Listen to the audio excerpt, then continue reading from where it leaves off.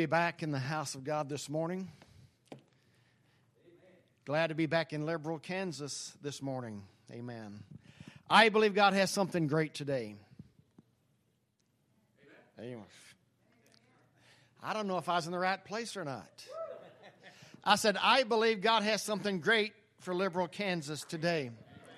Amen. When I first got the invitation to come to Liberal over a year ago, I thought, what kind of place did I get myself into? A place called Liberal. I mean, I'm old-fashioned. I'm conservative. Going to a liberal place until I do what I always do before I go into a place. I researched the name. How did Liberal get its name? And I found out Liberal is a place that got its name because somebody once was very liberal with their generosity toward other people, specifically in the area of needing water. Amen? And so, and as I begin to think about names, and I think names say a whole lot, and many times we live up to our names even though we don't realize it. But I just feel like God has something He wants to lavish upon Liberal. I don't know if they believe that or not. If I didn't believe God wanted to bless me in Liberal, I would find a place that He could bless me at. They're just speechless. Speechless. Amen. If I wasn't where I felt God could bless me, I would get to where I feel He could bless me. Amen. I got to be where the blessing of the Lord is. Amen. I want to be where the Lord makes His presence known, His gift known. Hallelujah. And if God can bless anywhere, He ought to be able to bless in Liberal, Kansas. Amen. I believe I have a word for this morning. But tonight, I'm preaching a message God gave me when I was in Oklahoma City. And I didn't know if it would get me ran out of Oklahoma City or not. But the Holy Ghost showed up. Miracles took place. And I got back to Texas. I was in Louisiana Cajun country, LSU Tigers. I said, I'm going to get brave, a boy from Texas, preach a message that could have got me run out of Oklahoma, but it didn't. What on earth is that? Don't let Did y'all hear that? It says, don't let tooth sensitivity get the best of you. Shut up.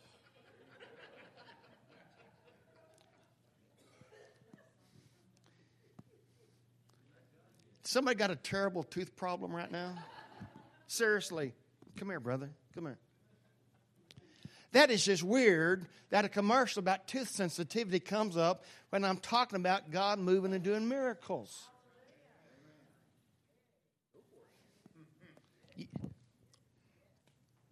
Father, I've never met Him. I shook His hand before church, and He said He hadn't been here in a while. But Lord, as I'm talking about miracles, all of a sudden, for some crazy reason, a commercial pops up about tooth sensitivity. Could it be that you just orchestrated something and set something up? I don't put it beyond God to do crazy stuff. We don't play by the rules that other people play by. We play by the rules of the kingdom. God is who He says He is, and He'll do what He said He could do. Father, I ask you, Lord, right now, I don't know whether my brother believes or doesn't believe. He might feel like I have really put him on the spot. But he didn't have to raise his hand about tooth sensitivity, but he did. Father, heal this body. Heal this body. Restore the tooth. Take away the pain from the sensitivity in the nerves. Lord, I've seen you heal teeth before. Someone would ask, why on earth would God heal a tooth? Because if it's part of our body, He paid the price. Father, take away all the pain and all the sensitivity, Lord, right now, in the name that's above every name, the name of Jesus. In the name of Jesus. In the name of Jesus. Thank you, Jesus. Did anything happen? I felt the tingle. It doesn't hurt as bad. Just keep working your mouth just a moment. Father, complete the work. My wife will know that I've never prayed for anybody's teeth because teeth freak me out. A wiggled tooth from a child will just make me sick. I was in Richmond, Indiana. A guy comes up for prayer about his teeth, and I said, brother, I can't even think about teeth. I said, I'll pray for anything else but your teeth. He says, I got a migraine. I said, I believe I can heal the migraine. I said, if I can believe for the migraine, you believe for the tooth. God healed his migraine. I don't know what God did about the tooth, but God healed the migraine. So I'm just saying, I got my weakness. The next night I was in Odin, Illinois, and a woman needed a miracle in her tooth. But for some reason, she didn't feel led to come up and ask for prayer, even though God was doing other stuff, because I announced the night before, I didn't do teeth. That was on a Friday night. She came to church on Sunday morning, and this is the crazy thing. She believed. When she got home, she had a brand new tooth in her mouth that I had nothing to do with, but because she had faith in God. I've never prayed for a tooth in my life, but I believe God's touching your teeth. How does it feel right now? I think he's more pointed towards the heart. Well, listen, I am too. God heals hearts. But you know what? Jesus healed people in the Bible that never even came back and say thank you. Amen? And see, the thing about God, he's in the big picture of things, because sometimes he heals bodies even though he knows your heart. But because God knows that once he does something, it's going to sink in. Amen? He does stuff that sinks in. Now, you let me know before the service is over when that tooth is healed. Amen? Amen? Amen. God bless you. And I hope I didn't embarrass you. All right. Well, I don't want to put... How did that happen? I even had my internet turned off, and that happened. You say you want a hemorrhoid commercial? No. Oh. I do frequently pray for hemorrhoids. I pray for hemorrhoids in Mamou, Louisiana. And I said, that's something that we don't like to talk about. And the next night, a man comes up and says, Pastor, you know that thing that we don't like to talk about? God healed me last night. Amen. And God's got a sense of humor. Amen. And where was I? I preached this message in Louisiana, and I thought, well, it'll get me kicked out of Louisiana for sure, but the Holy Spirit shows up, people get healed, and I get back to Texas. I'm going to preach a message tonight that's sure to get me kicked out of Kansas. And you'll know what I'm talking about when I preach tonight. But I believe the Lord's going to show up and heal some folks. Amen? Amen? Amen. It's not about who we are. It's about who he is. Amen? And not just about who he is, but what he's already done. Amen? Jesus Christ the same yesterday, today, and forever. Amen. So tonight, healing service at 6 o'clock. And it's not just spiritual matters. We're going to deal with spiritual matters today. I believe God's going to meet physical matters tonight. Amen? But, you know, we get our names mean a whole lot. And I was in Columbus, Indiana a couple of years ago, and having dinner with the pastor. The pastor had some of her friends that all gathered with us for lunch, and lunch ran into dinner. And found out the pastor wanted me to pray for her friend that was depressed all the time. All she wanted to do was lay around, sleep, never wanted to get up off the sofa, just wanted to lay around and do absolutely nothing. This was totally not like her, because she'd always been up and busy and helping people and always happy and lively. And for some reason, she told me that this didn't happen to her until her first husband died and she remarried. And for some crazy reason, because I understand sometimes names have meanings, and I said, "Man, what is your married name?" And she says, "My married name is Couch." Couch. And all she wants to do is lay around. Couch. Her name was Couch. She wanted to lay around. That's all she wanted to do. Never wanted to get up off the couch because she was married to a sofa. She was laying on the sofa because she was married to a couch. And then I said, ma'am, just out of curiosity, I said, I know what your husband's name is now. It's Couch. I said, by chance, what was your first husband's name? And she says his name was Swift. When she was married to a Swift, she was always up, running around helping others. But when she married a Couch, stuff gets a hold of us. Amen? But we got to get beyond who we are and be everything the Lord wants us to be. Amen? I don't want to miss my defining moment. Even when bad stuff has happened to me in my life and there have been setbacks. Last night I preached on Terah. Terah was the father of Abram. And I began my message how God oftentimes in the Bible was referred to as the God of Abraham, Isaac, and Jacob. Quite a good little combination of names. There's the God of Abraham, Isaac, and Jacob. Then I saw where, and I'm not going to re-preach that message, but Abram left his father's house and he landed up in the land of Canaan. And the Bible says he finally got there. And I began to look at why then the version of the Bible I was reading used the word finally. And it comes to find out Abram had a father named Terah. And Terah had it in his heart to go to the same place that Abram was called to do. But Terah never made it. The word Terah, I looked up the word meaning for Terah, T-E-R-A-H, just a few moments ago, and it means a station or a position in life. And I began to wonder, why did Terah stop at Haran? He only got halfway where it was in his heart to go. Many times as we journey in life, situations cause us to stop in our tracks, and that's as far as we go. Terah stopped in a place, and that's where his dream died, because he died. When Terah died, his dream died with him.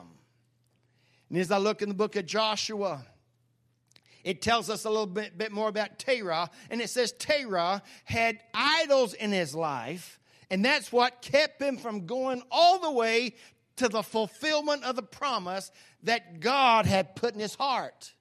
He missed his opportunity. It could have been the God of Terah, Abram, Isaac, and Jacob. But he missed his defining moment. I'm writing a book right now. It's called Discouragement, Difficulties, and Defining Moments. You see, it doesn't matter what's happened to you. This is not how your story has to end. At any given moment, you can say to yourself, this is not how my life is going to end, that I was created with a purpose. I might be at a position or a place in my life that I don't want to be, but you've still got time to turn your life around. Can I hear an amen? But you got to have a dream. Where would we be without a dream? I like dreaming. I've had a dream since I was 16 years old, and I watched a Burt Reynolds movie called Deliverance. Has anybody ever watched the movie Deliverance? I wanted to have a canoe. I don't want to go on those hills and ride a canoe. Just let me stick to East Texas or some other tamer places. I don't want to go where the hillbillies are at. But I've wanted to have a canoe, just something about a canoe, getting out in nature. And I've always had it in my heart to have a canoe. But I've never bought one. First of all, I've never made it a priority with my money, having 4 daughters and having 4 weddings and all this stuff. I didn't have money in my life for a canoe. But even though I did not have a canoe, I had a dream in my heart. And the good thing about a dream can take you anywhere you want to go. Even though I did not own a canoe, I have traveled down some of the most beautiful waterways in the world only in my mind. You know, the good thing about dreaming is you don't have to battle your canoe turning over. And you don't have to battle mosquitoes. You don't have to battle alligators. When I canoe in my mind, I don't ever break a sweat. I don't ever get thirsty. I don't ever get lost, and I don't ever get stranded for the night. But I've got this beautiful image in my mind of canoeing the most beautiful waterways in the world. And I've talked about it so much, my daughters, Father's Day a year ago, decided they needed to get me a canoe for Father's Day. They put the money I needed in my hand, said, Daddy, go buy you a canoe. And I had a hard time going and buying a canoe because it would take away my dream. You see, I'm not going to label myself being poor, but I've never had, we chose for my wife to be a stay-at-home mom and nurture my daughters. And there's just some things in life you can't put a price tag on. So we're not poor by any means. We may not have much money, but we're not poor. How'd I get off? Well, I lost my train of thought now. It happens when you get old. I got too much on my mind. It's just wanting to get out of me this morning. But they gave me the money to buy a canoe, but I didn't want to, kind of like being poor, you can always have a dream. I'd hate to be rich because you can't dream about anything. Wouldn't it be horrible in life not to have a dream? Wouldn't it be terrible just to be able to go out and buy anything you wanted to buy? I mean, it would be nice, but all of a sudden there's nothing to dream about. There's nothing to hope for. And my daughters got tired of me dreaming about canoeing, so they gave me the money to buy a canoe, but I didn't want to get rid of my dream. So I took my canoe money and I went out and bought me a handgun. I got snakes around my yard. I got me a handgun that shoots shotgun shells. I've got this dream of killing every snake that I see. I'm fulfilling that dream. But I took the money that they gave me for my canoe and I bought me a handgun with it. And I know they were disappointed. And this last Father's Day, including my wife, they all gave me something to do with canoes. My daughter gave me a padded seat for a canoe. I don't even have a canoe, and she gave me a padded seat.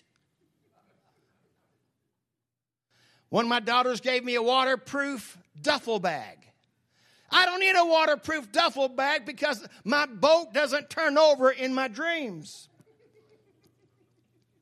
My wife gave me a pair of gloves to help me that I won't get blisters on my hands. You don't get blisters on your hands when you're paddling in your dreams. And so I was conceded to the fact that I must go buy a canoe. That was Father's Day. The day after Father's Day, I took my young people to camp. And I was sitting there one day minding my own business.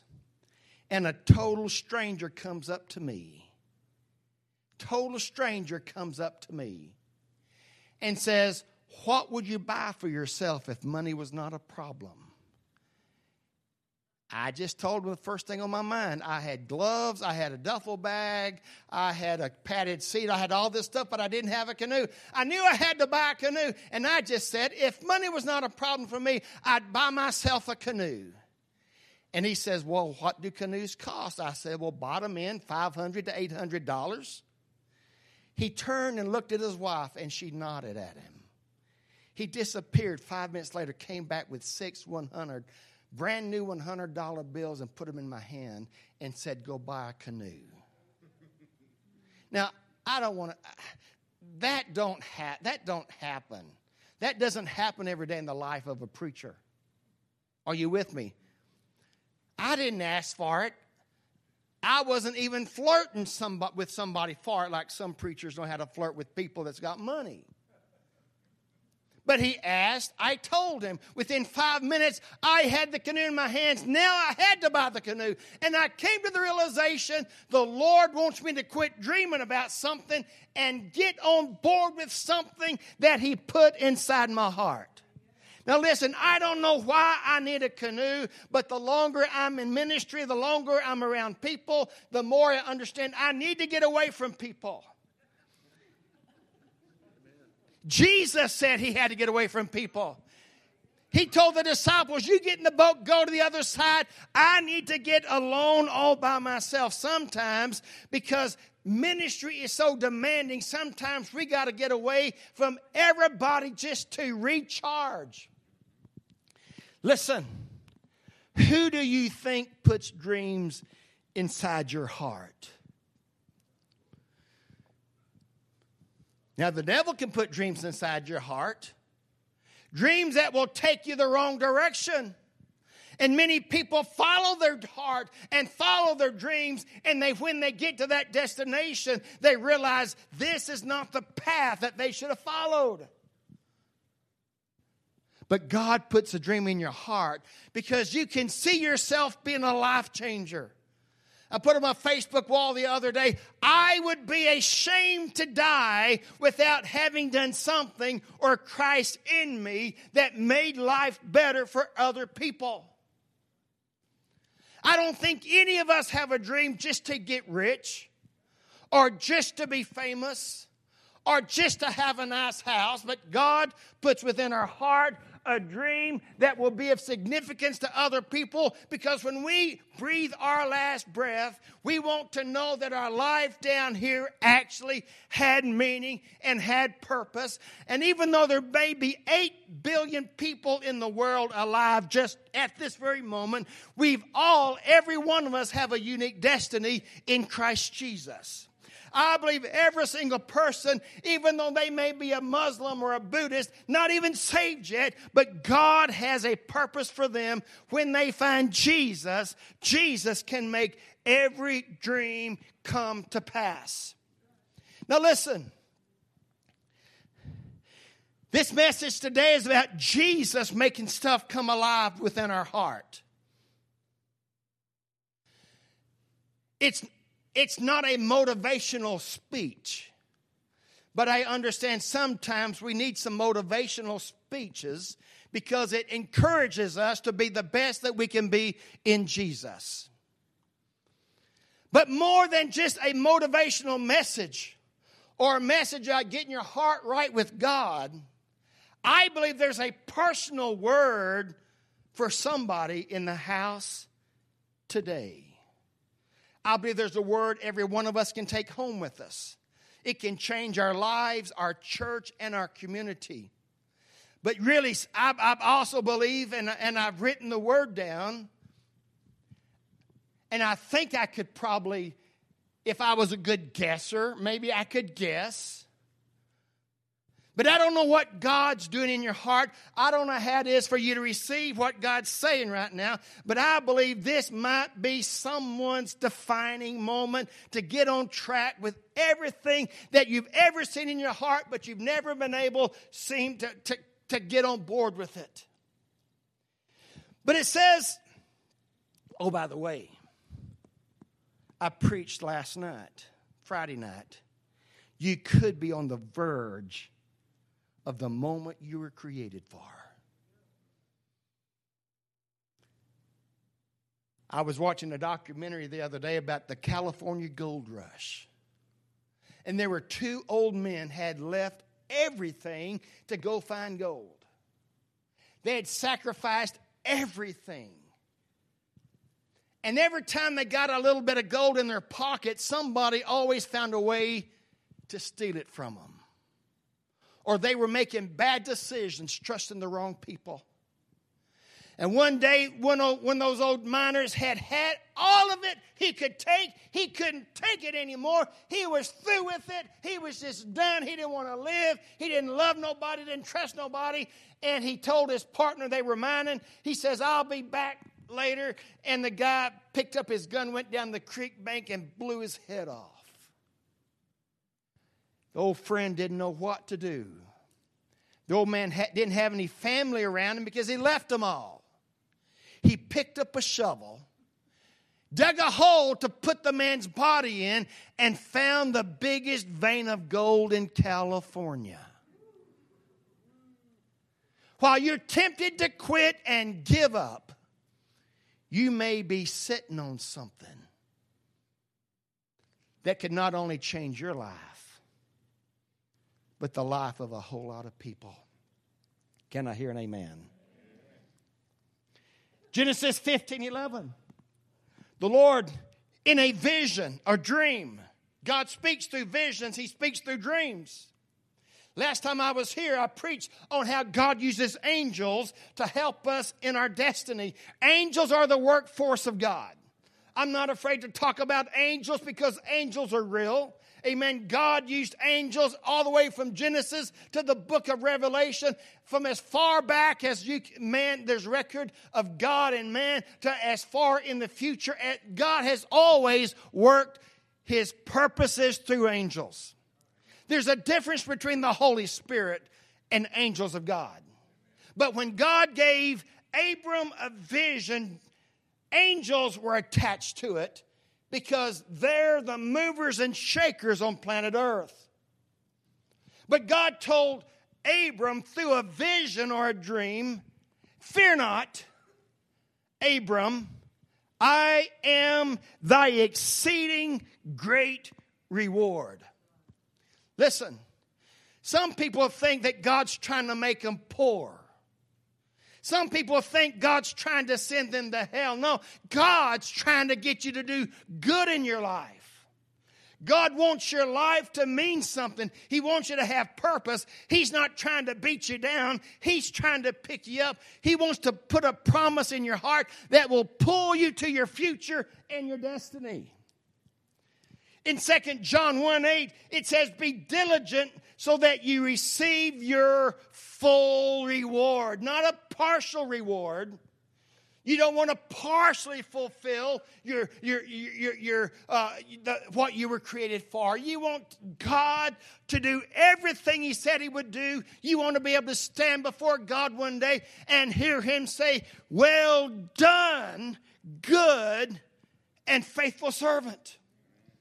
It says in 2 Peter 1:4, are given unto us exceeding great and precious promises. It says in Ephesians 3:20, now unto Him that is able to do exceeding abundantly above all that we ask or think, according to the power that works in us. Listen, if you're a child of God on any level, you have a measure of the power of God working inside you. It doesn't take much of God to turn your life upside down. You see, the touch of God on our life is kind of like the story of the man and the stewards. They were all given something. And the one that sat on it and did nothing had nothing to show for it because he sat on it. When God begins to work, you can't sit on it. You got to move with it. You got to go with it. And the more you go with God, the more God develops things in your life. The more you work with God, the more you learn to yield yourself to Him and that you can fully trust Him. And if you'll just get working it, you'll find more of the grace and more of the presence and more of the touch of God upon your life. Now, listen to this in Isaiah 54, laying the groundwork of Scripture here. Sing, O childless woman, you who have never given birth. break into loud and joyful song, O Jerusalem, you who have never been in labor, for the desolate woman now has more children than the woman who lives with her husband, says the Lord. Enlarge your house, build an addition, spread out your home, and spare no expense, for you will soon be bursting at the seams. Verse 5 says, for your Creator will be your husband, and the Lord of heaven's army is his name. Listen, it doesn't matter if you've blown every chance up to this point in your life. It doesn't matter how many opportunities have slipped through your hands. You're like the woman, the barren, childless woman. Nothing good has ever happened to me. But the word here says we have reason to shout and have a joyful song. The woman that has never been in labor is about to give birth to children, and she's going to be more fruitful than even the woman that has a husband. You see, God wants to prosper us. He wants to make your wildest dreams come to pass. Who puts those dreams there anyway? The Lord does. You see, I think names mean a whole lot as we begin to take them apart and dissect them. The word Satan, the first three letters of the word Satan spells the word set. The devil wants you to sit on the promises of God. The thief cometh not but to steal, to kill, and destroy. But God sent his son Jesus. The first two letters of the word God spell the word. God always has action or movement or going forward, multiplicity with it. Jesus wants you to have abundant life. And there's no greater feeling in all the world than fulfilling the promises of God on your life. Listen, I found that God's not going to give you something that's going to torment you. God's not going to give you an assignment that you're not happy with. Some people say sometimes, well, serving God is just got me miserable all the time. God's always having to whoop me. And listen, he only disciplines children that are disobedient. My God is not psycho. He's not looking for an opportunity to beat you down, but to lift you up. He wants you to find pleasure in fulfilling his purpose for your life. Say there's pleasure in fulfilling purpose for his life. We're all adults in here. Are we? The word of the Lord from the very beginning for man was be fruitful, multiply, and replenish the earth. And God gives a little pleasure to make that happen. Are you with me? Don't sit there acting like you don't know what I'm talking about. Are you with me? What God calls us to do, it's a joy. His yoke is easy and his burden's light. Amen. And there's joy in serving the Lord. With joy we'll draw water from the wells of salvation. You see, being saved and serving God is not the worst thing in the world, only if it's not in your heart. I know what it's like as a teenager. I was just trying to miss hell. We've all been there. We got saved out of fear. I don't want to go to hell. Hell's going to be long, and it's going to be hot. It's going to be hard. And I didn't have very much joy serving Jesus because I was just trying to stay out of hell. But when I developed a relationship of love with the Lord, I found out it's not trying to stay out of hell. I just want to make him happy. I think serving the Lord is the greatest thing in the world. Amen? But our Heavenly Father is the one who puts the dream inside our heart. Those of you that were here the other night, I talked about my broody hen. I'm not going to go into all those details, but I got a hen that was laying. All my hens were laying, and went in my pen one day, and I had a broody hen, which is not really a problem. That's what you want hens to do, except I'd got rid of my rooster. That broody hen was sitting on eggs that never had an opportunity to produce a chick. We know how that stuff happens.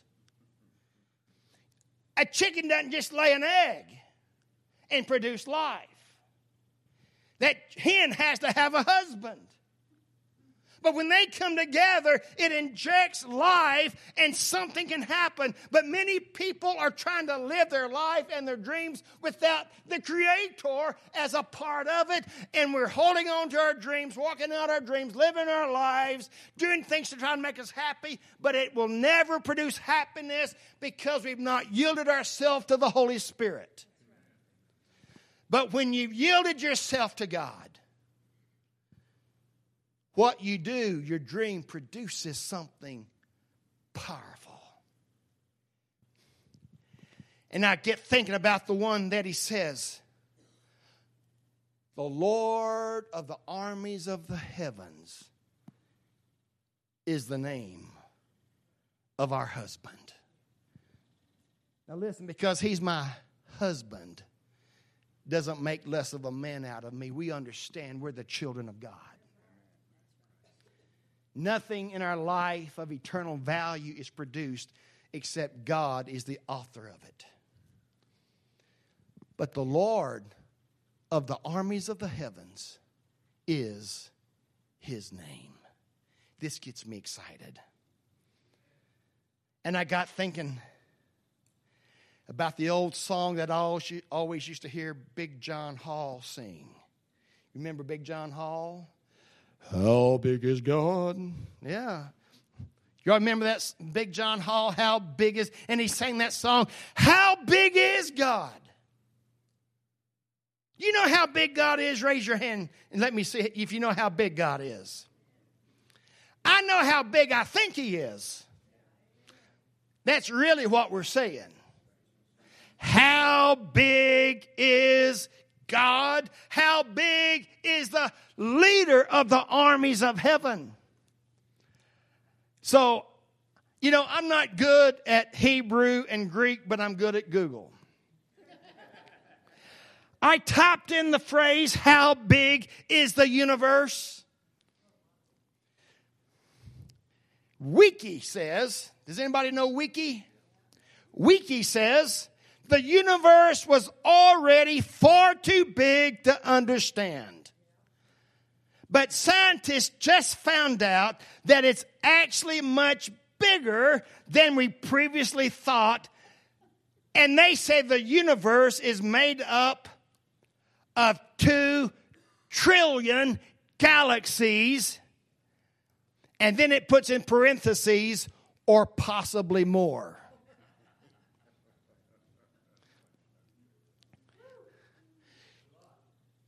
$200 billion solar systems in our galaxy. 200 billion solar systems. In other words, the sun, our moon, the stars, our planets. There's 200 billion of these in our solar system. And our solar system makes up part of over 2 trillion galaxies. When I preach this message, sometimes I feel like I must sit down because my head starts to spin and I start to get dizzy. I start to lose my breath because I thought God was big enough to hold the moon in his hand.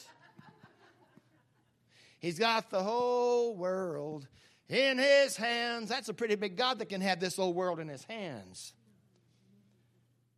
But 200 billion solar systems, and there are over 2 trillion galaxies, or perhaps more. Then I asked Then went on for some more stuff, asked Wiki. Wiki says, for thousands of years, astronomers wrestled with basic questions about the size and the age of our universe. Does the universe go on forever, or does it have an edge somewhere? That's a good question. Does God have an outer limit? Does God have an outer limit? Does the universe go on forever, or does it have an edge somewhere? In 1929, Edwin Hubble, an astronomer at Caltech University, made a critical discovery that soon led to scientific answers for these questions. He discovered that the universe is indeed expanding. Well, we don't believe all that stuff those scientists say. They don't know. But can you prove that in the Bible? I can prove it in the Bible. Genesis 1:1, in the beginning, God created the heaven and the earth was without form and void. Darkness was upon the face of the deep, and the Spirit of God moved upon the face of the waters. And God says, let there be light. And light rushed off at what we've discovered to be the speed of light, which is 186,000 miles per second. Only God could create something that could move that fast. 186,000 miles per second, that is 671 million miles per hour. That is over 16 trillion miles in one day. Listen, when God said, let there be light, you look at the word light in the original Hebrew, and it means happiness. It means life. Where there is light, there is life. And when God says, let there be light, it rushed from his mouth 186,000 miles a second, 671 miles an hour, over 12 trillion miles a day. And he never told it to stop.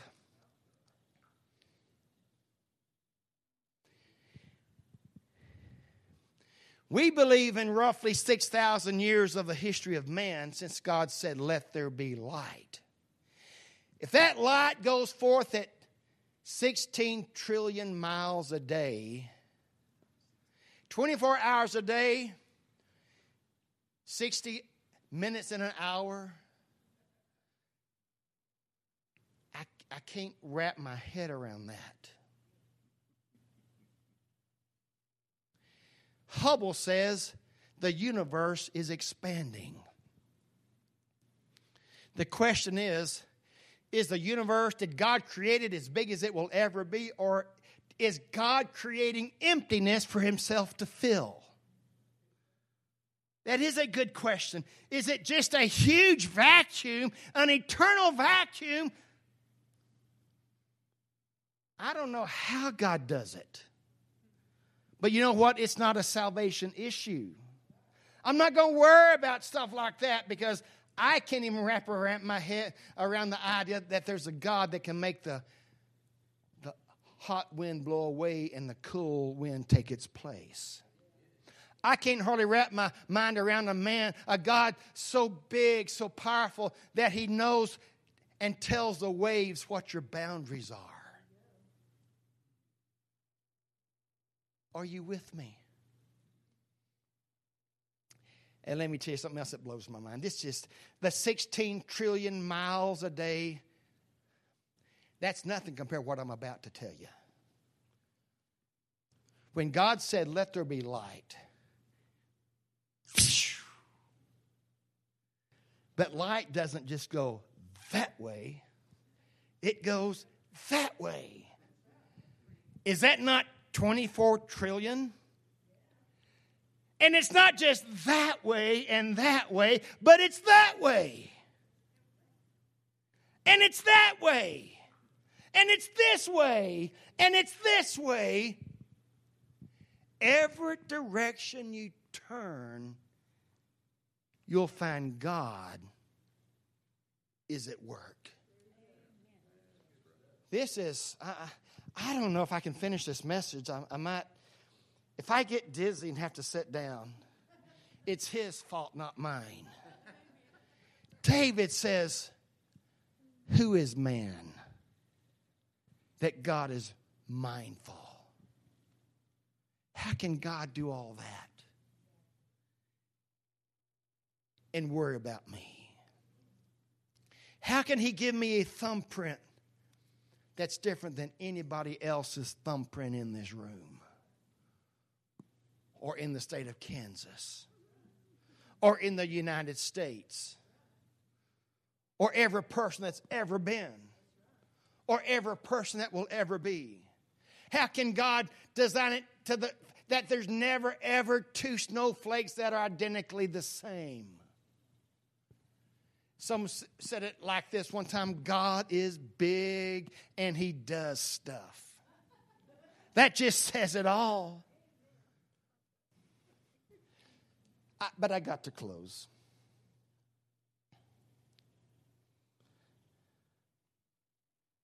For some people, God is no bigger than the city limit signs to Liberal.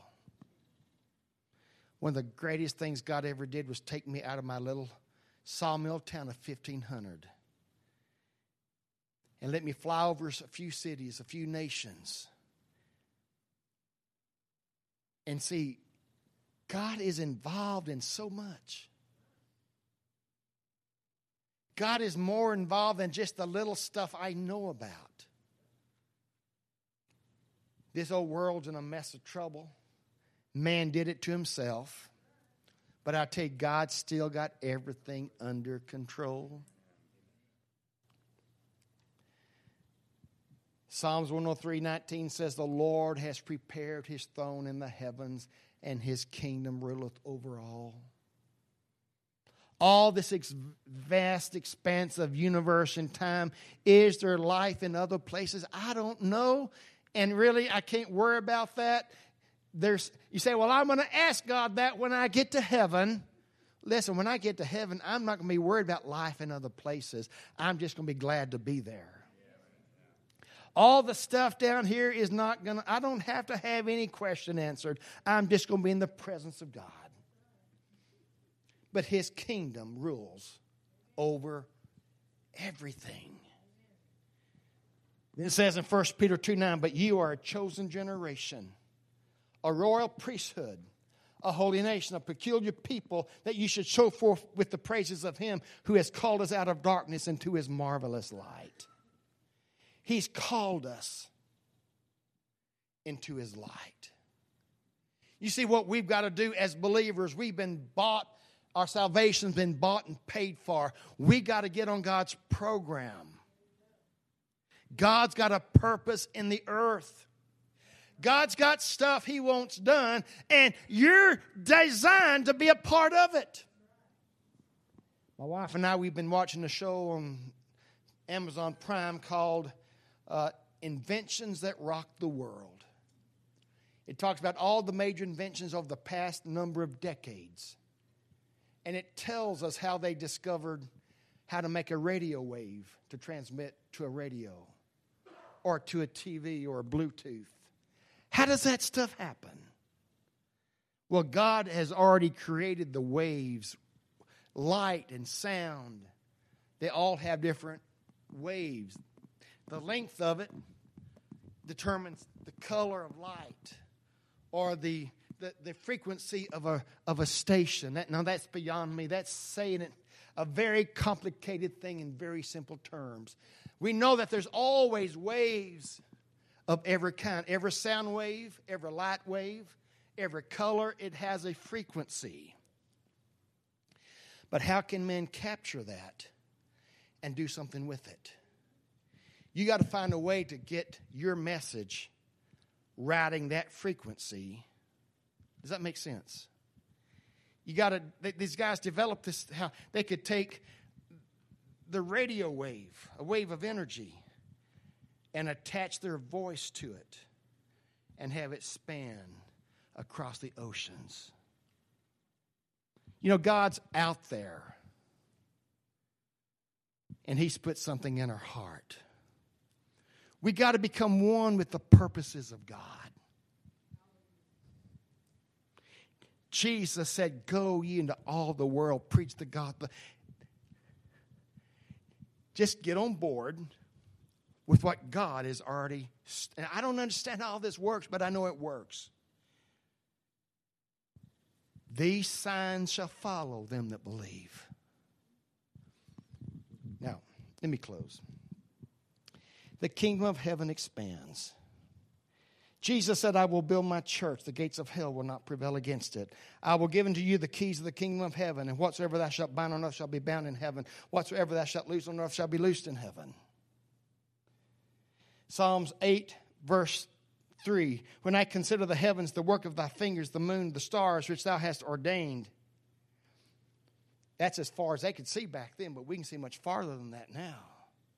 But it's a lot bigger now than it was then too. You've made man to have dominion over the works of your hands.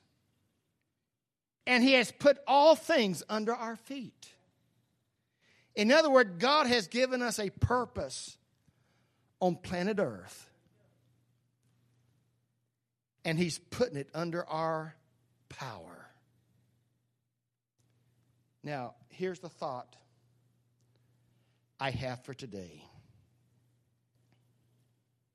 Jeremiah 4:3. This is what the Lord says to the people of Judah and to Jerusalem. Break up your unplowed ground and do not sow among thorns. The thing I want you to see this morning is how big God is. Do this. Say, he's big. He's big. But you know what? God don't want you worrying about the stars. Don't worry about the moon. Don't worry about the planets. Don't worry about the speed of light. Don't worry about 12 trillion miles a day in just one direction. The Lord says, you worry about what's under your feet. Listen to me. We like to take on problems that's not ours. I'm going to have to let God orchestrate the universe. I can't even control the direction of the wind. I can't control the sun coming up in the morning or going down in the evening. But I have dominion over what's under my feet. And the Lord says, you're walking on top of something, and you walked on top of it all your life. Some of you walking around liberal all your life. Maybe you've been gone, but God brought you back here, and you're back here, and you just, I can't find anything to do for God. And it's right under your nose. It's right under your nose. We pulled over along about Perryton out in the middle of nowhere to switch drivers. I decided to let my wife drive while I was sleepy. You men like to drive, don't you? Most of you. Remote controls and driver's seats. That's what we like. I got tired. I thought it was best to let her drive. We got out, pulled up in front of someone's yard, a little bitty house, and as far as you could see was fields. I guess it was corn or soybean or something. But all the way right up to that person's front door. They didn't have a, y'all have seen places, maybe this is your yard. But right up to their front porch, it was all plowed up. Well, some people like to have a yard out there, see the green grass. Some people see a pretty yard with green grass. Other people see money. That little bit extra. You could have a swimming pool out there. You could have a trampoline out there. You could have a golf course out there.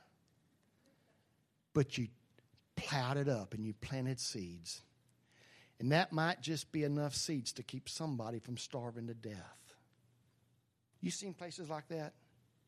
You go down to Louisiana the same way. Rice fields. Rice fields go right up to a person's front door. Because somebody doesn't waste an opportunity. And the Lord says, plow up unplowed fields.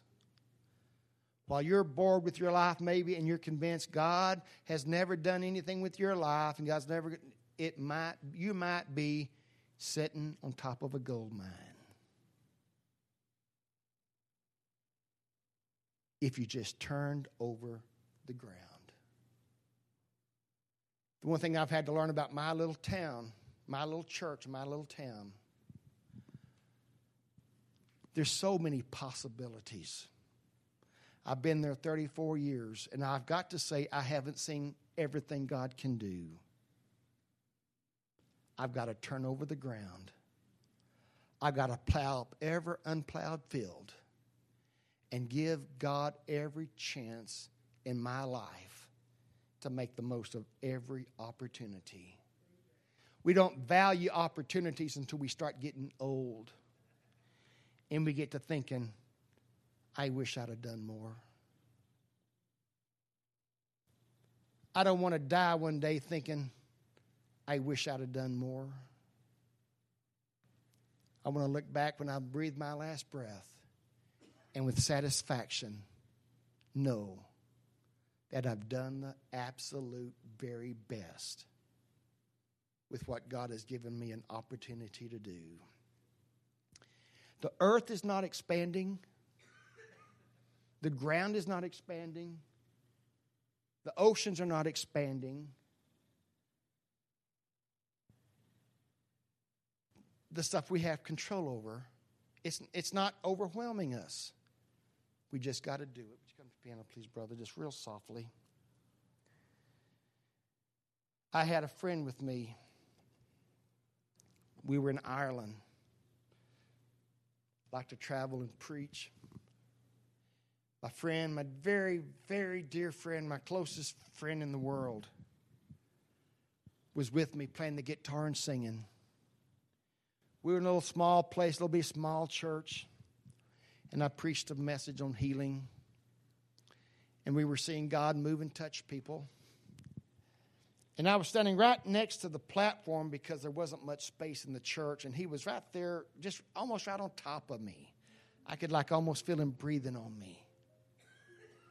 Then as he was trying to play the guitar and sing, he started reaching over me and putting his hands on the person I was ministering to. Now, first of all, when I minister to people, I like to have a person's undivided attention. Sometimes, there's a place for Pentecostal prayer huddles where we all get together and everybody puts their hands on somebody, but sometimes I just want their undivided, focused attention. Not only did I feel like my friend Johnny was distracting them, he was distracting me because I could feel him going over my head. And he didn't mean nothing bad about it. He was just trying to be helpful. I discovered I had an unplowed field.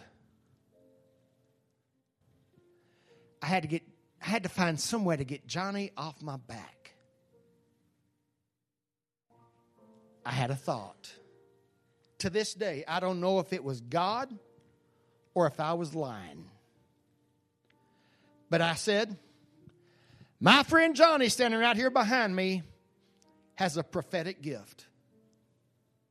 I said, tonight I want to minister to all that are sick and need a healing in their body. And I said, because Johnny has a gift of prophecy, if you need a word from the Lord tonight, Johnny's fixing to come stand over here and he'll give you a word from the Lord. Johnny looked at me like, what did I just say? And when I saw the look of panic on Johnny's face, I thought, that's funny. Because we're always pranking each other. When I saw the look of panic on Johnny's face, I said, I'm fixing to add another log on the fire. I said, as a matter of fact, Johnny's gift is laser sharp, and he will not miss.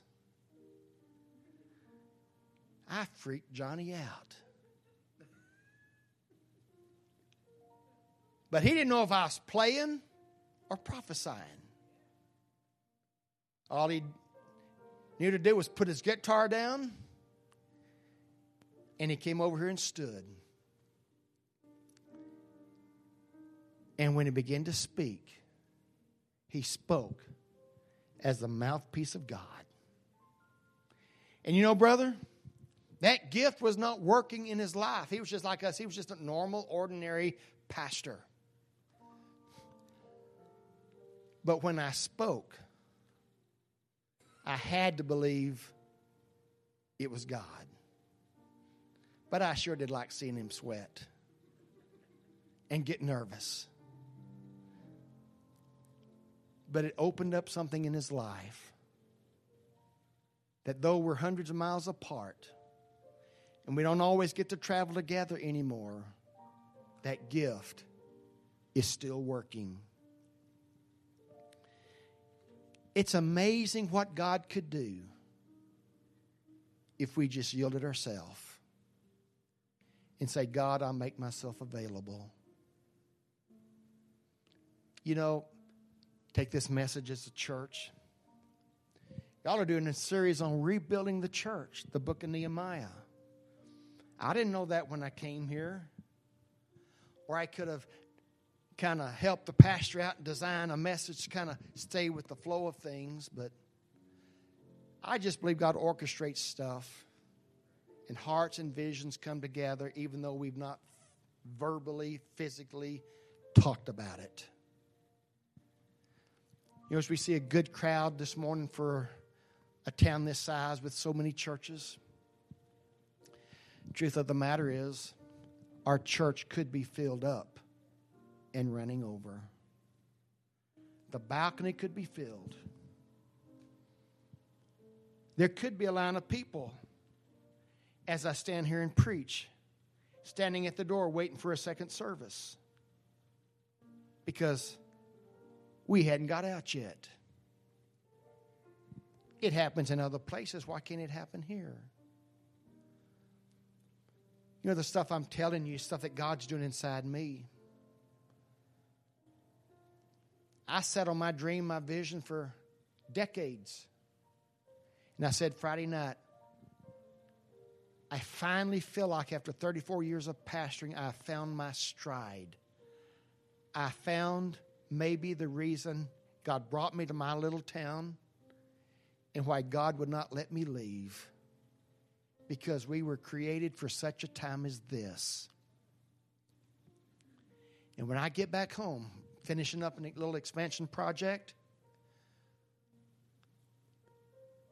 and then we're preparing in our little town a second service beginning the first of the year. Because we believe that even though I've been there 34 years, that there's so much more that God can do. See, the question we've got to ask, are we just happy?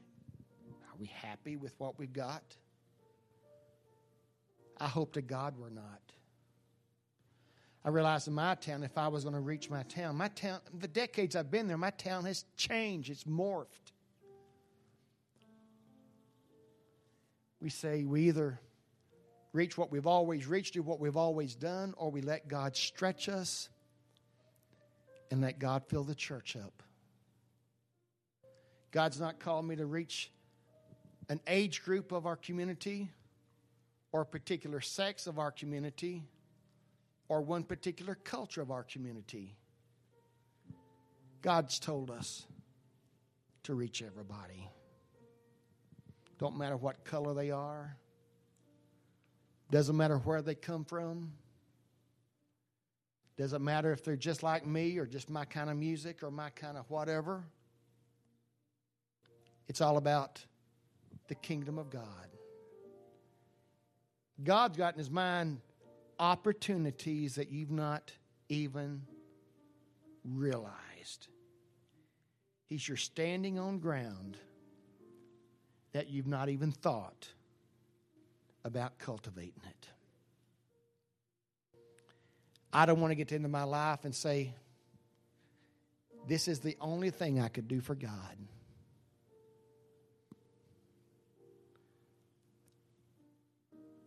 I want to be satisfied. Now, God could have done a lot more if He'd have called somebody else, but He didn't call somebody else. He called me. and He calls you. Then He says, don't plow among thorns. Don't sow your seed among thorns. In other words, God's not going to give you something you're not happy with. I don't like picking when there's thorns. Some people might handle thorns. I don't handle thorns.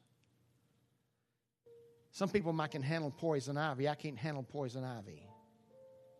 You plant where God has given you the joy and the dream. Are you with me? Let's all stand. I don't know what time it is. I don't know that I care what time it is. If I knew what time it was, it might torment me. If I quit preaching too early, I'd be tormented that I could have preached longer. If I went past the 12 o'clock hour, I'd be tormented because I thought, well, I hope I didn't push my limit. Just imagine what would happen in your life. You know what? God wants your relationships to prosper. He wants your marriage to prosper. He wants your job to prosper. He wants your business to prosper. God wants you to do well. A merry heart does good like a medicine. To find satisfaction in life. Let me tell you, folks, I don't have a problem waking up on Monday mornings. Matter of fact, I told my wife I want to leave at 3 o'clock in the morning. I want to be home by 12. I'm not going to wake up depressed tomorrow. And maybe you've made some bad decisions. Maybe you've lived a wretched life. But the Lord can turn that around today. Maybe you've blown some chances. But in Jesus, there's always a brand new beginning. Father, right now, we just lift our hands and our hearts to you right now. Would you just lift your hands to heaven? Could you just, Jesus, I'm all yours. Jesus, I'm all yours. Hallelujah. I'm not a dreamless person. I'm not a dreamless person. And Lord, turn the dreamer loose right now. Maybe someone has given up on themselves. But all of a sudden, Lord, encourage them. The Word says that in Him, in Jesus, we live and we move and we have our being. See, Jesus knew that when He came, He'd only be here a few short years, but He knew that you would be here until the day He calls us home or the day that you die. And He put some things in your hands, and He calls them the keys of the kingdom. You can turn the things that open doors, or you can say, I don't believe it. And you can live the life of a miserable person. But for me, I've decided to give Jesus my all. And I've decided to be a pastor that gives Jesus my all. And knowing that in Jesus, my best days are ahead of me. It might get darker and darker for the world. But Lord, your word says the righteous are going to shine like the stars. And Lord, I believe your hand is upon my life and our lives today. And we want you, Lord, to have complete control. With every head bowed, every eye closed. Maybe you say, Pastor Phil, you don't know who I am. You don't know where I've been. And you don't know what I've done.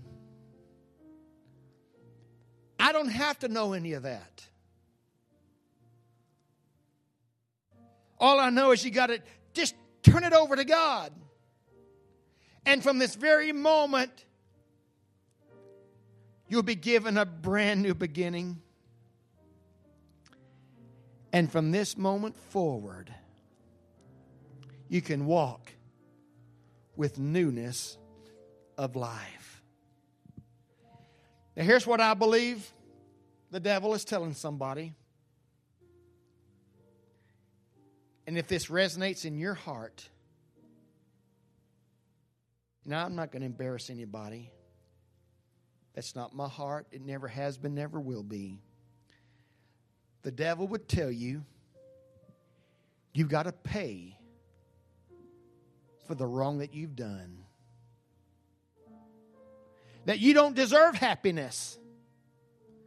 That you don't deserve another chance. That you've got to pay for what you've done. But there's a word from the Lord. You don't have to pay for what you've done, because Jesus on the cross has already paid for what you've done.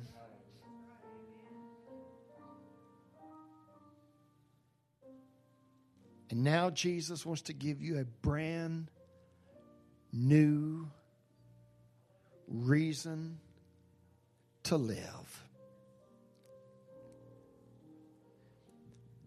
Anyone right now, could you say, Pastor Phil, that word you spoke was directly to my heart. The devil's been telling me I've got to pay for the sins that I've done.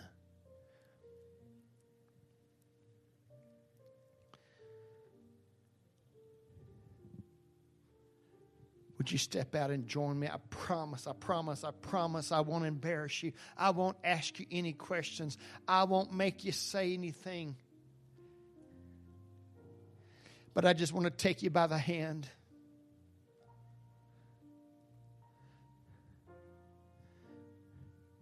And say thank you for your honesty.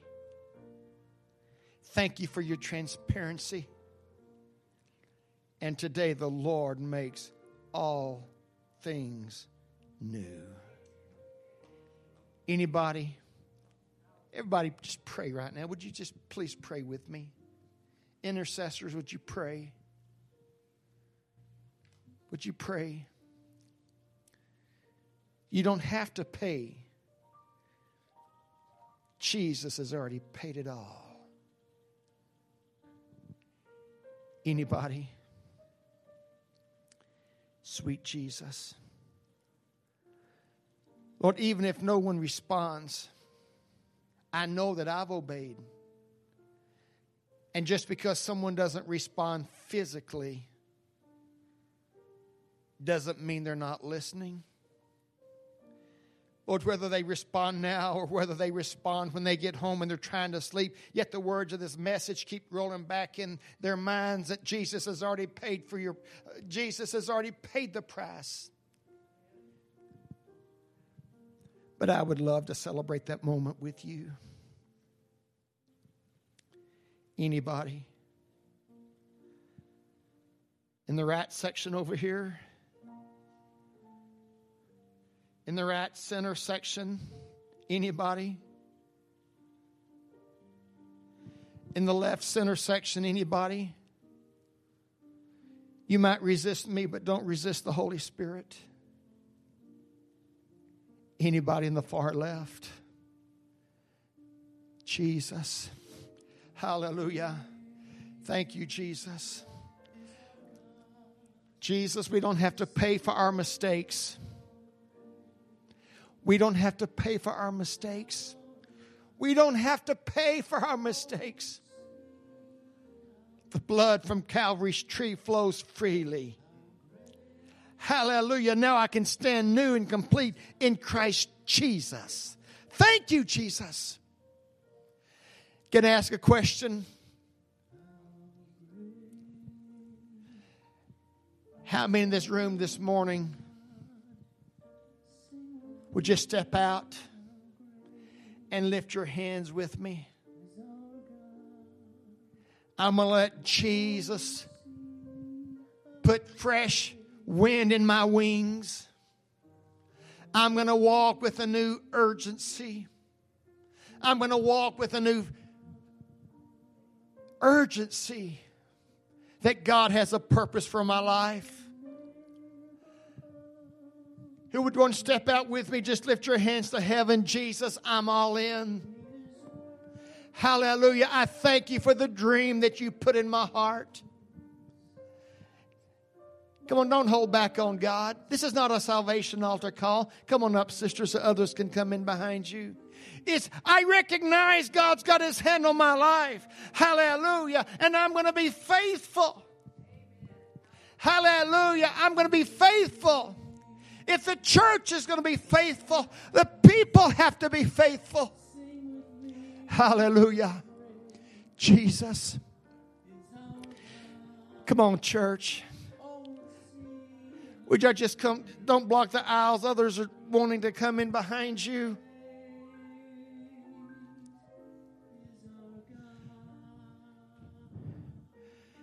Jesus.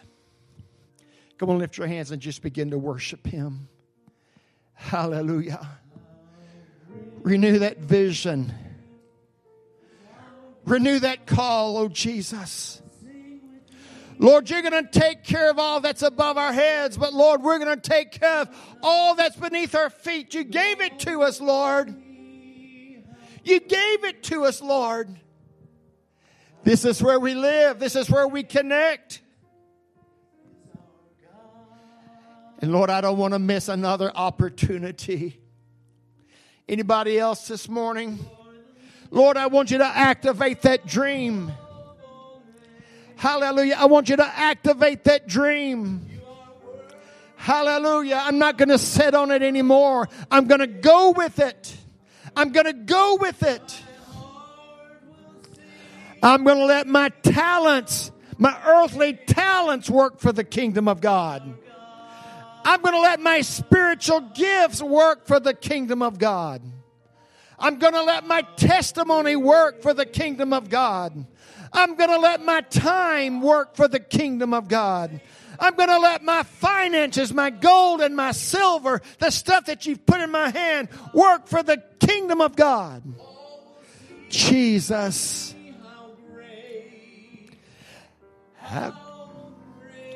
Let's all sing that together now. Hallelujah. Sing it now. How great is our God. Sing with me. How great is our God. And all will see how great is our God. Hallelujah. He's the name above all names. He is worthy of all praise.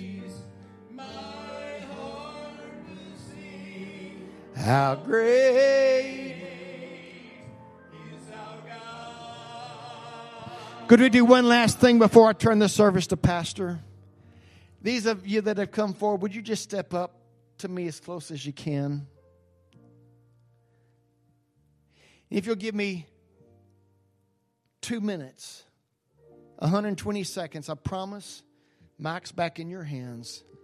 But could I have every one of us just come and stand as a church and just lift our hands to heaven?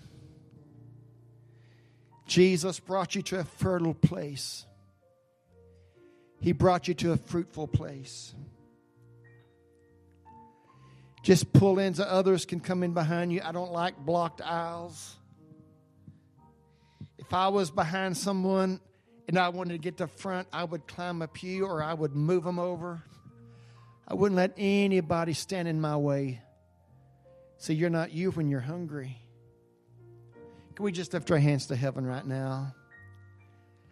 Lord, at whatever level of commitment, whatever level of Christian living and witness, It doesn't matter to me, but Lord, take us where we are and do something with us right now. Maybe someone's living with regret. They're just beating themselves up. But Lord, I trust the Holy Spirit. I don't have to try to manipulate anything. I don't have to try to make someone do something they're not in their heart right now to do. I trust you, Holy Spirit. I trust you. Because as long as there's breath, there's time. Some plow the ground. Some insert the seed. Some water. But it's God that makes things come to pass.